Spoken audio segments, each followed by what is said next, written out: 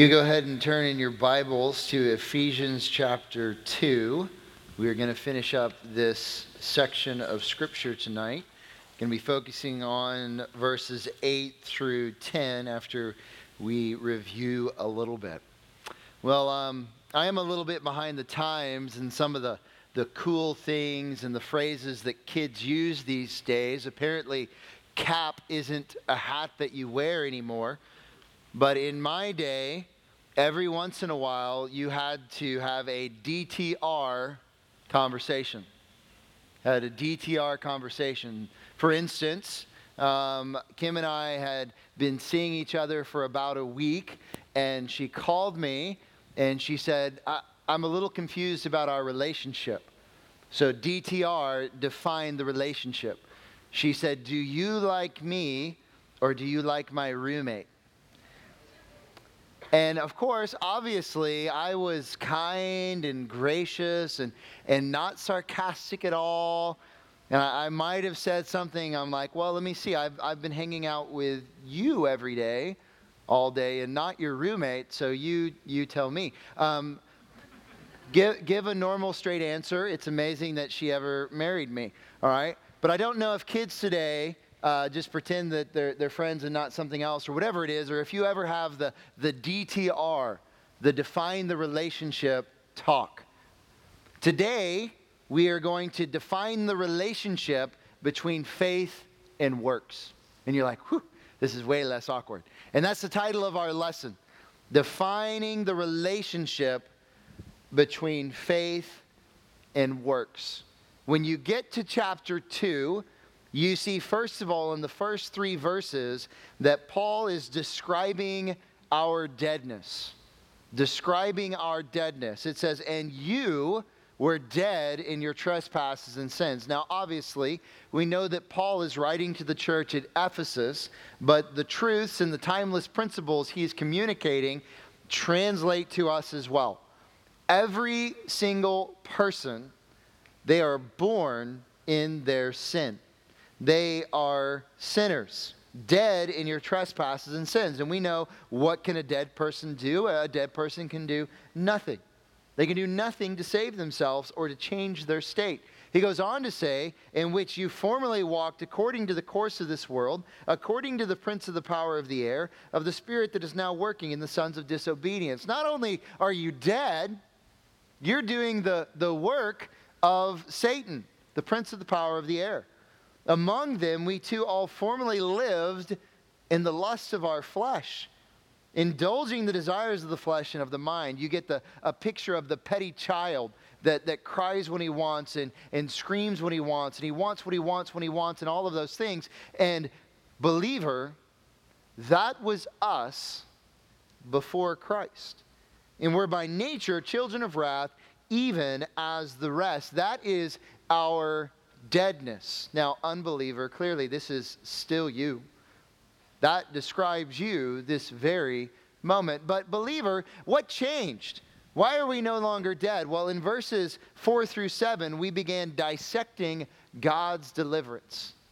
Dissecting God's deliverance, and not in a gross, creepy way like you do in school with the pigs and the frogs and the owl pellets, which is like owl throw up or whatever it is. You know, you ever have to do those weird things? Yeah.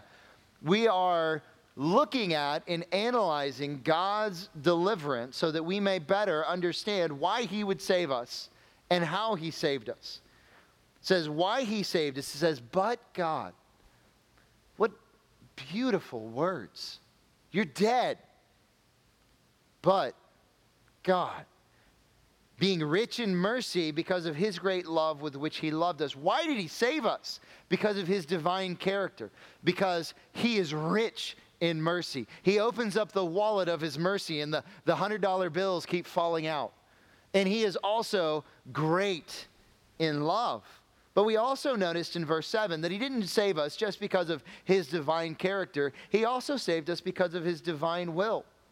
So that in the ages to come, He might show the surpassing riches of His grace and kindness toward us in Christ Jesus. God saved us.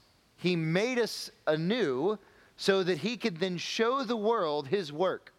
That Christ lived a perfect life, that he died upon the cross, that he shed his blood to redeem a people for his own possession, zealous for good deeds. And as we actively go out and live the life that he has created us for, and as we display those good deeds, the world can see the goodness and the grace of God, and they'll want to be part of it too. I live my life in such a way so that men see my good deeds and glorify my Father who is in heaven. He saved the dead man so the dead man would live for him once he has been made alive, so others would come to know him. But how did he do it? How did he do it? Verse 5. Even when we were dead in our transgressions. I'm not encouraging you to do this, but picture an animal that's dead. What can you do to make it alive? And I know this is already a really, really creepy illustration. You're getting sad as it is. There's nothing you can do. We were dead. But he acts upon us, says he made us alive together with Christ. Christ died on the cross, was buried, and rose again. For those of us that are in Christ, it's like our old self was nailed to the cross with Christ. We died to the old self, and then we were raised anew. We were made alive together with him and raised us up with him and seated us with him in the heavenly places in Christ Jesus. And so we start to revel about the wonder and the beauty of what God did. He was so merciful. He was so loving. And he wanted to show his grace and his glory to the world, that he sent his only begotten Son to live a perfect life, to be rejected, to be beaten, to be scorned, to be whipped, to be nailed, to be killed on a cross, and then raise him up anew. So that if we repent and place our faith in the Lord Jesus Christ, we will be like him. And the dead man is now a child of God. Woo. Our position in Christ, apart from Christ, we are dead. In Christ, we rule and we reign with him. We are in his family. When you get to verse 8, we then see our title for today, how Paul is now defining the relationship between faith and works. Because we're looking at all of this and we're trying to figure this out, okay? Because when I tell someone that they need to be saved, I call them, we talk about God, then we talk about man, then we talk about Jesus, and if you don't know that, then you're not going to do well at quiz 1 that's coming up. And then fourthly, what's the fourth one? There's a response. Well, okay, there's a response. Well, what's the response? To repent and believe. So I do the work of repentance? I do the work of belief? Well, no, you can't. Well, then how does it happen? Well, it's God.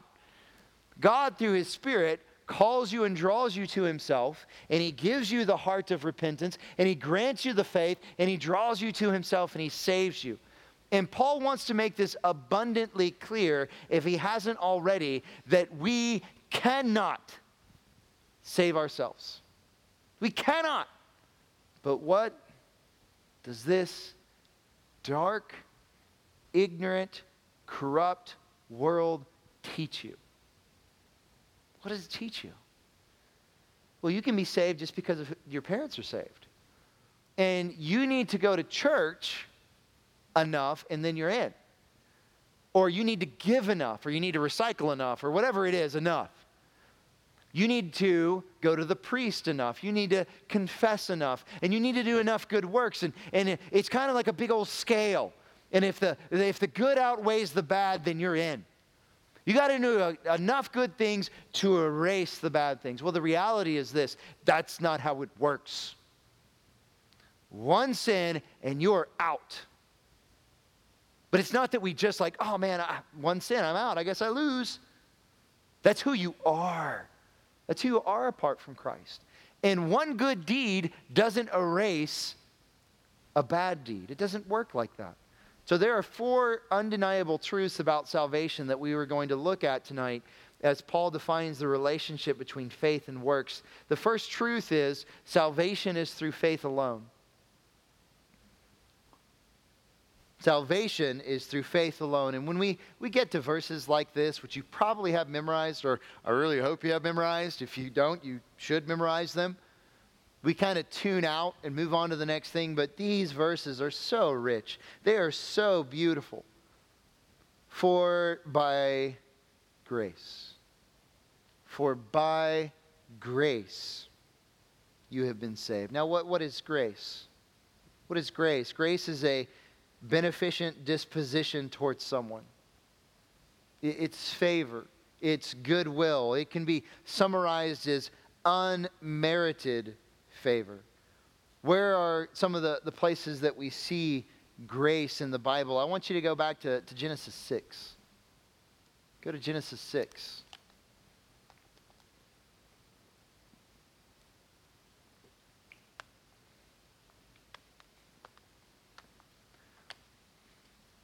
Man was corrupt and wicked.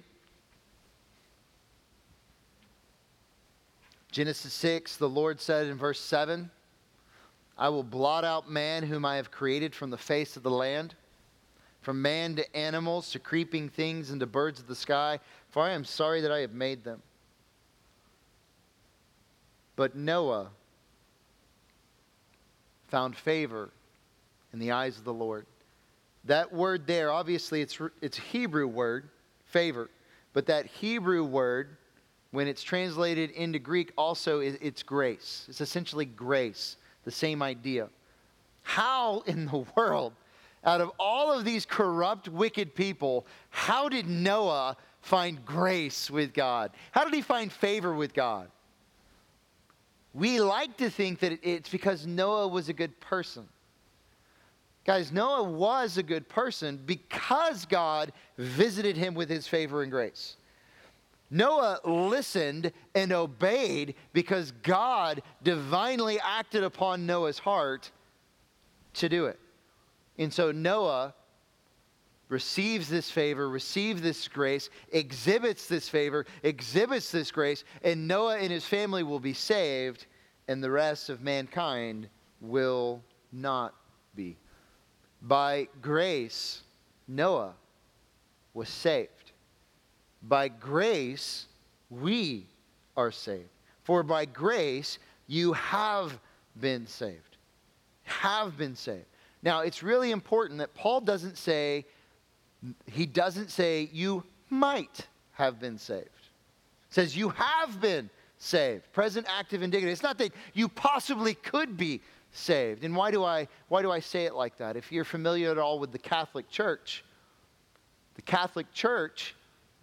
they require faith in Jesus, but then you're kind of in limbo. Because you might do something to lose that salvation. And if you don't go to confession to confess that sin may pull you down. Or you have the theology or the doctrine of limbo, that idea of like there's a place you weren't quite good enough. Okay, you have Jesus, okay, but then you got to add your works to it, and your works were kind of meh, so you're here in the middle place. You're in limbo.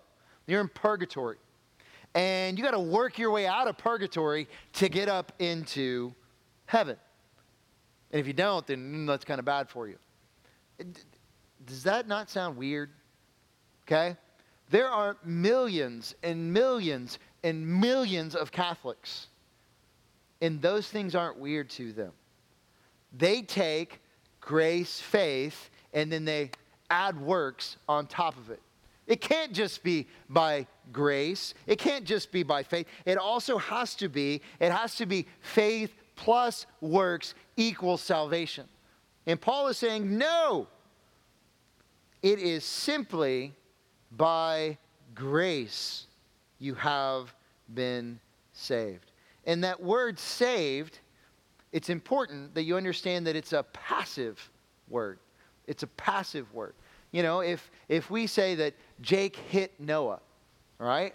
Jake hit Noah. Jake is actively hitting Noah, okay? He's the one that's doing that action. But if we said Noah was hit by Jake, what's Noah doing there? He's receiving the action. And we should probably I don't think they're getting it. We probably should no, we're not going to act this out, all right? You have been saved. That means God saved you. You were here because, Tom mentions this. We think of you're drowning in an ocean and someone throws you a life preserver and that life preserver is Jesus and you hop on in and they pull you to shore and woohoo, you're saved. All right? The reality is you're in the ocean and you're drowning and they ding you in the head with a life preserver and you go, and you keep sinking. And God reaches down and he rescues you. You have been saved. There are no works here. No works here. But how have you been saved? By grace through faith. Through faith. Is this consistent with the rest of Scripture? Is this what the rest of the Bible teaches? You better say yes. Go to Hebrews 11. Flip over to Hebrews 11, which you already know is the hall of faith, the chapter of faith. It's not just the church at Ephesus. It's not just us. It's believers of all time have been saved by grace through faith. Verse 1, now faith is the assurance of things hoped for, the conviction of things not seen. For by it the men of old gained what? Approval. That's what it is. None of us are righteous. All of us are guilty in the courtroom of God's law. We need his righteousness. So Christ, when we believe in him, imputes that righteousness to us so that God now declares us righteous. He declares us innocent. How do you get it? It's through faith, and that's how you are approved. Verse 3, by faith we understand that the worlds were prepared by the word of God, so that what is seen was not made out of things which are visible. By faith Abel offered to God a better sacrifice than Cain, through which he obtained the testimony that he was righteous, God testifying about his gifts, and through faith, though he is dead, he still speaks. By faith Enoch was taken up so that he would not see death, and he was not found because God took him up. For he obtained the witness that before his being taken up, he was pleasing to God. And without faith, it is impossible to please him. So, no one is arguing that faith isn't an element, for the most part. What Paul is clarifying in Ephesians 2 is it is the only thing that is necessary. Without faith, it's impossible to please him, for he who comes to God must believe that he is, and that he is a rewarder of those who seek him. So the object of faith must be in God and God's plan and his righteousness. You can't just have faith in whatever you want. It has to be faith in the one true God. And then you go on and on. Verse 7, by faith Noah. Verse 8, by faith Abraham. All right, on and on and on. And all of these examples of people that are saved by their faith. And each one of these people is what? Is flawed. Each one of these people, they are a sinner. And we even have accounts written in God's word of when they sin. Well, how did they get saved? They got saved by their faith in God, in his plan, and of salvation. So salvation is through faith alone. The second truth, salvation is a gift of God. Salvation is a gift of God. For by grace you have been saved through faith, and that not of yourselves. It is the gift of God. The same word is used when the wise men came and they presented gifts to baby Jesus. All right, baby Jesus was given those things. You understand it at Christmas time and on your birthday, people give you gifts. Now, what did you do to earn those gifts? Nothing. They simply gave them to you. Salvation as a gift cannot then be earned. It cannot be worked for. If you work for something, it's no longer a gift. It's a what? It's a wage that you have earned. Right? It is a payment for the work that you have done, but a gift by definition is something that is given freely to you. The third truth that we're going to see, we saw salvation is through faith alone. Number two, salvation is a gift of God. And so if it's a gift of God, there's no works in this. Number three, salvation is not a boast of man. Is not a boast of man. And when you look at this phrase here, for by grace you have been saved through faith, that not of yourself, it is a gift of God.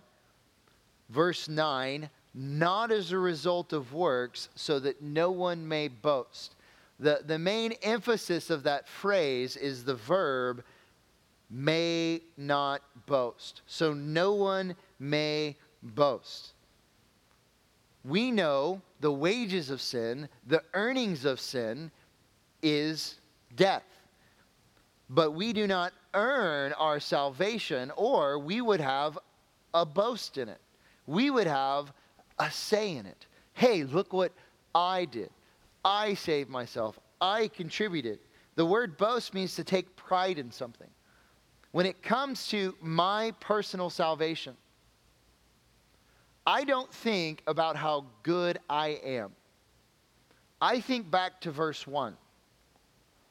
That I was dead, and that I was miserable, and that I was living for myself, and I was doing the work of Satan, and I was a child of wrath, and like Titus says, I was hateful and hating one another. I don't have a very good picture of myself, do I? No, it's a good thing. But God saved me. And Him saving me is not something for me to boast about, but for me to boast about for Him. God saved me. He rescued me. I want you to flip over to Daniel 4. We get a very good picture of what it means to boast in yourself. And then we see a correction to someone that boasts in himself.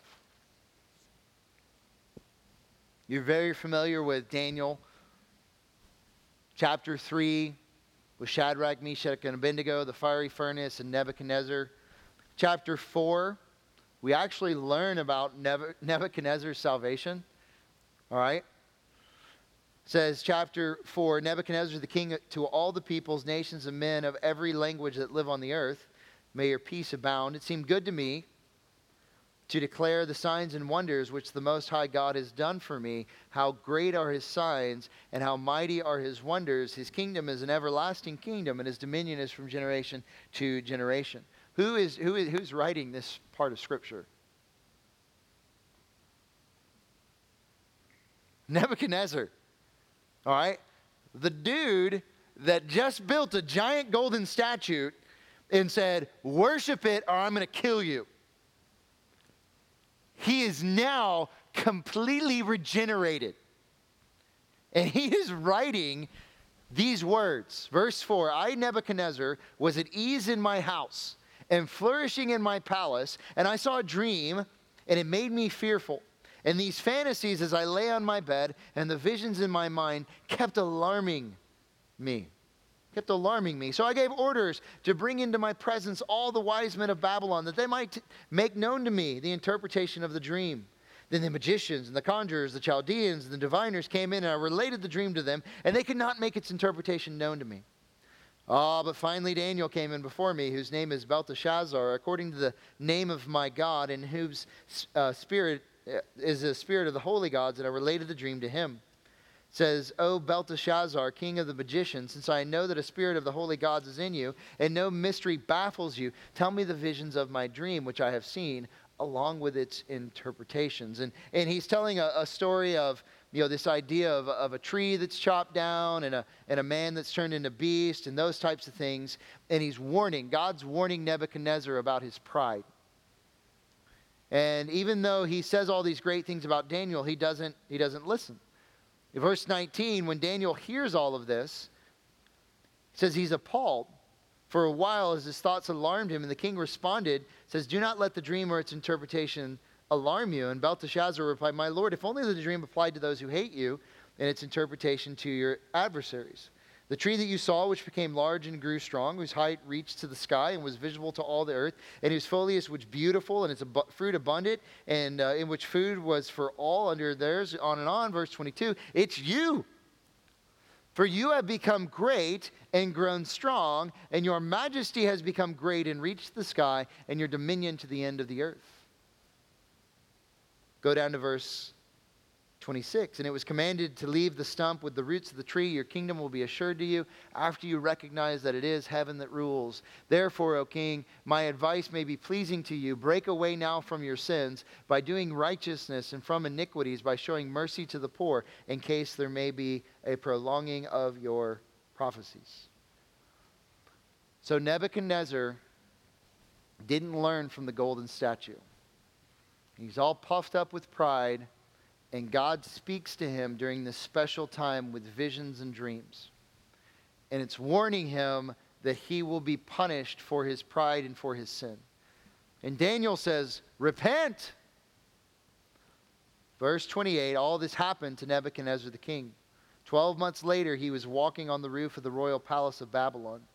And the king reflected and said, is this not Babylon the Great, which I myself have built as a royal residence by the might of my power for the glory of my majesty? If you learn anything about Daniel, it's about God's sovereignty over the nations. Who put Nebuchadnezzar in place? Who raised Nebuchadnezzar up? Who raised Babylon to the height of the power that it was? God did. Verse 31, while the word was in the king's mouth, a voice came from heaven saying, King Nebuchadnezzar, to you it is declared, sovereignty has been removed from you. And you will be driven away from mankind. Your dwelling place will be with the beasts of the field. You will be given grass to eat like cattle, and 7 periods of time will pass over you until you recognize that the Most High is ruler over the realm of mankind and bestows it on whomever he wishes. And immediately the word concerning Nebuchadnezzar was fulfilled. Verse 34, but at the end of that period, I, Nebuchadnezzar, raised my eyes towards heaven, and my reason returned to me, and I blessed the Most High, and I praised and honored him who lives forever, for his dominion is everlasting, and his kingdom endures to generation. Verse 36, at that time my reason returned to me, and my majesty and splendor were restored to me, for the glory of my kingdom, and my counselors and my nobles began seeking me out. So I was reestablished in my sovereignty, and surpassing greatness was added to me. Now I, Nebuchadnezzar, praise, exalt, and honor the King of heaven. For all his works are true, and his ways are just, and he is able to humble those who walk in pride. Nebuchadnezzar had it all. And God showed him, you are nothing to me. And he made him a crazy man. And when God was ready, God rescued him. He saved him. He redeemed him. And Nebuchadnezzar has nothing and no one to boast in except God alone. So if salvation is not a boast of man, clearly man has no part in his salvation. Look at verse 10. In verse 10, we see the fourth truth. Salvation is the starting point for good works. Salvation is the starting point for good works. So notice so far, we've talked about grace, we've talked about faith, we've talked about not boasting, we've talked about it being a gift. We haven't really talked about the work part. Here's where the work part comes in. For we are his workmanship. He's talking about those at the church at Ephesus who are true believers. True believer, all right, you were dead, but God raised you up and made you alive together with Christ, so that now you are currently his workmanship. Created in Christ Jesus for good works. And that word created again is the passive. You didn't create yourself. You're not a self-made Christian. God made you a Christian. He made you a new creation. And you were created in Christ Jesus for good works, which God prepared beforehand so that we would walk in them. You see, apart from Christ, Isaiah 64, 6 and 7 was true of us. All of us have become unclean. All our righteous deeds are like a filthy garment. Before Christ, even the good things we did were so tainted with impure motive and with our own selfishness that they were filthy rags before God.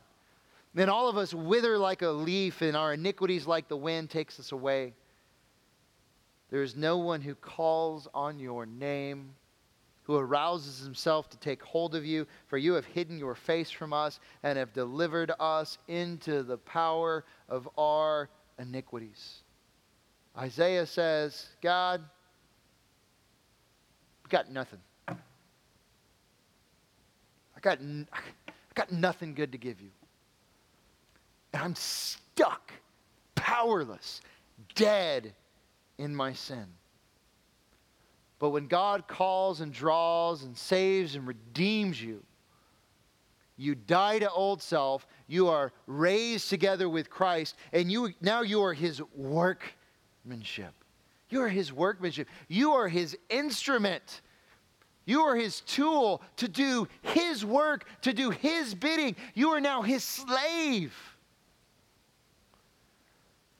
The idea that you can be a Christian and not exhibit the works that God has called you to is contrary to the Bible.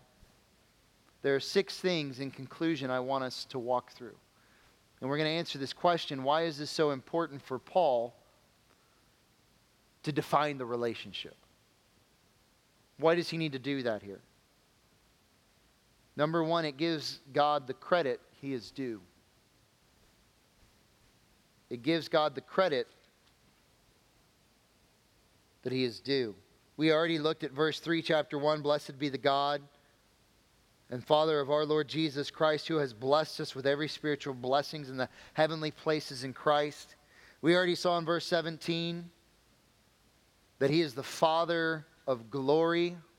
Paul wants them to be comforted and to be challenged by their position in Christ, and he wants them to give God the glory that he is due, the credit that he is due.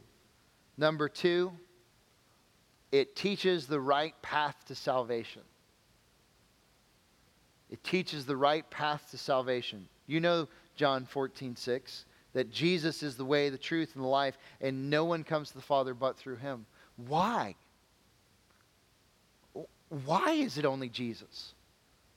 He is the only one that provides the righteousness that is necessary. Holy God demands holy perfection, and we ain't got it, but Jesus does. And he wants to give it to us, but we have to believe in him. Teaches us the right path of salvation. Number 3, it gives hope to the hopeless.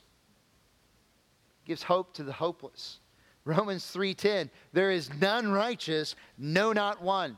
Romans 6:23, the wages of sin is death, but the free gift of God is eternal life through Christ Jesus. And then it goes to Romans 8:1, there is no condemnation for those that are in Christ Jesus. Hey, look, I want you to know that none of you seek after God, and all of you are dead in your sins. But the free gift that God gives to you is eternal life, and in that eternal life, there's no condemnation in Christ Jesus. Whew. Number 4, it assures believers of their salvation. How does that, how does that work? It assures me of my salvation because you have doubts, right? Am I really a Christian? Am I really saved? There's been teachings throughout the years and generations that you could lose your salvation somehow. Well, look, I did not earn it, so I can't lose it, right? It was a gift given to me by God Almighty. And now I've been sealed with the Holy Spirit of promise. He holds me in his hand. Christ holds me in his hand. I didn't earn it. It was a gift that God gave to me, so I can't lose it, and I don't need to add to it. It assures believers of their salvation. Number 5, it leaves no room for easy believism. No room. And by say, I don't know if that's like still a cool phrase with the kids these days, like cap and stuff like that. But the idea that you can just, oh, yeah, I believe in Jesus, but there's no changed life. Maybe you said a prayer when you were younger because you were scared of hell, but there's been no change in your life, right? The idea that you can be a good tree, but you produce bad fruit is foreign to Scripture. But there are lots of people out there that excuse and cover and sweep away their hard-hearted sin because they go to a church. Because they live in a city that's a Christian city, in a Christian environment. That's the idea of easy believism. Because we know that you are saved by grace through faith. Oh, yeah, I believe in Jesus. I went to a discipleship now, or whatever it is. I went to some event, and sure, yeah, I asked Jesus into my heart. If you really have placed your faith in Jesus Christ, what are you now? His workmanship. Created in Christ Jesus for good works, and you will do them. But lastly, it motivates us to serve Him. Unbeliever, you can't earn your salvation. But you know what's awesome? You don't have to. You don't have to. Just believe in Jesus. Repent and believe in Jesus. He'll forgive you. But believer, don't play with the blood.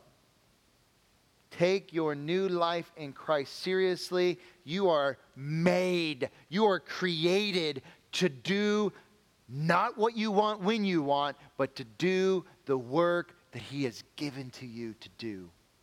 Let's do it. Let's pray.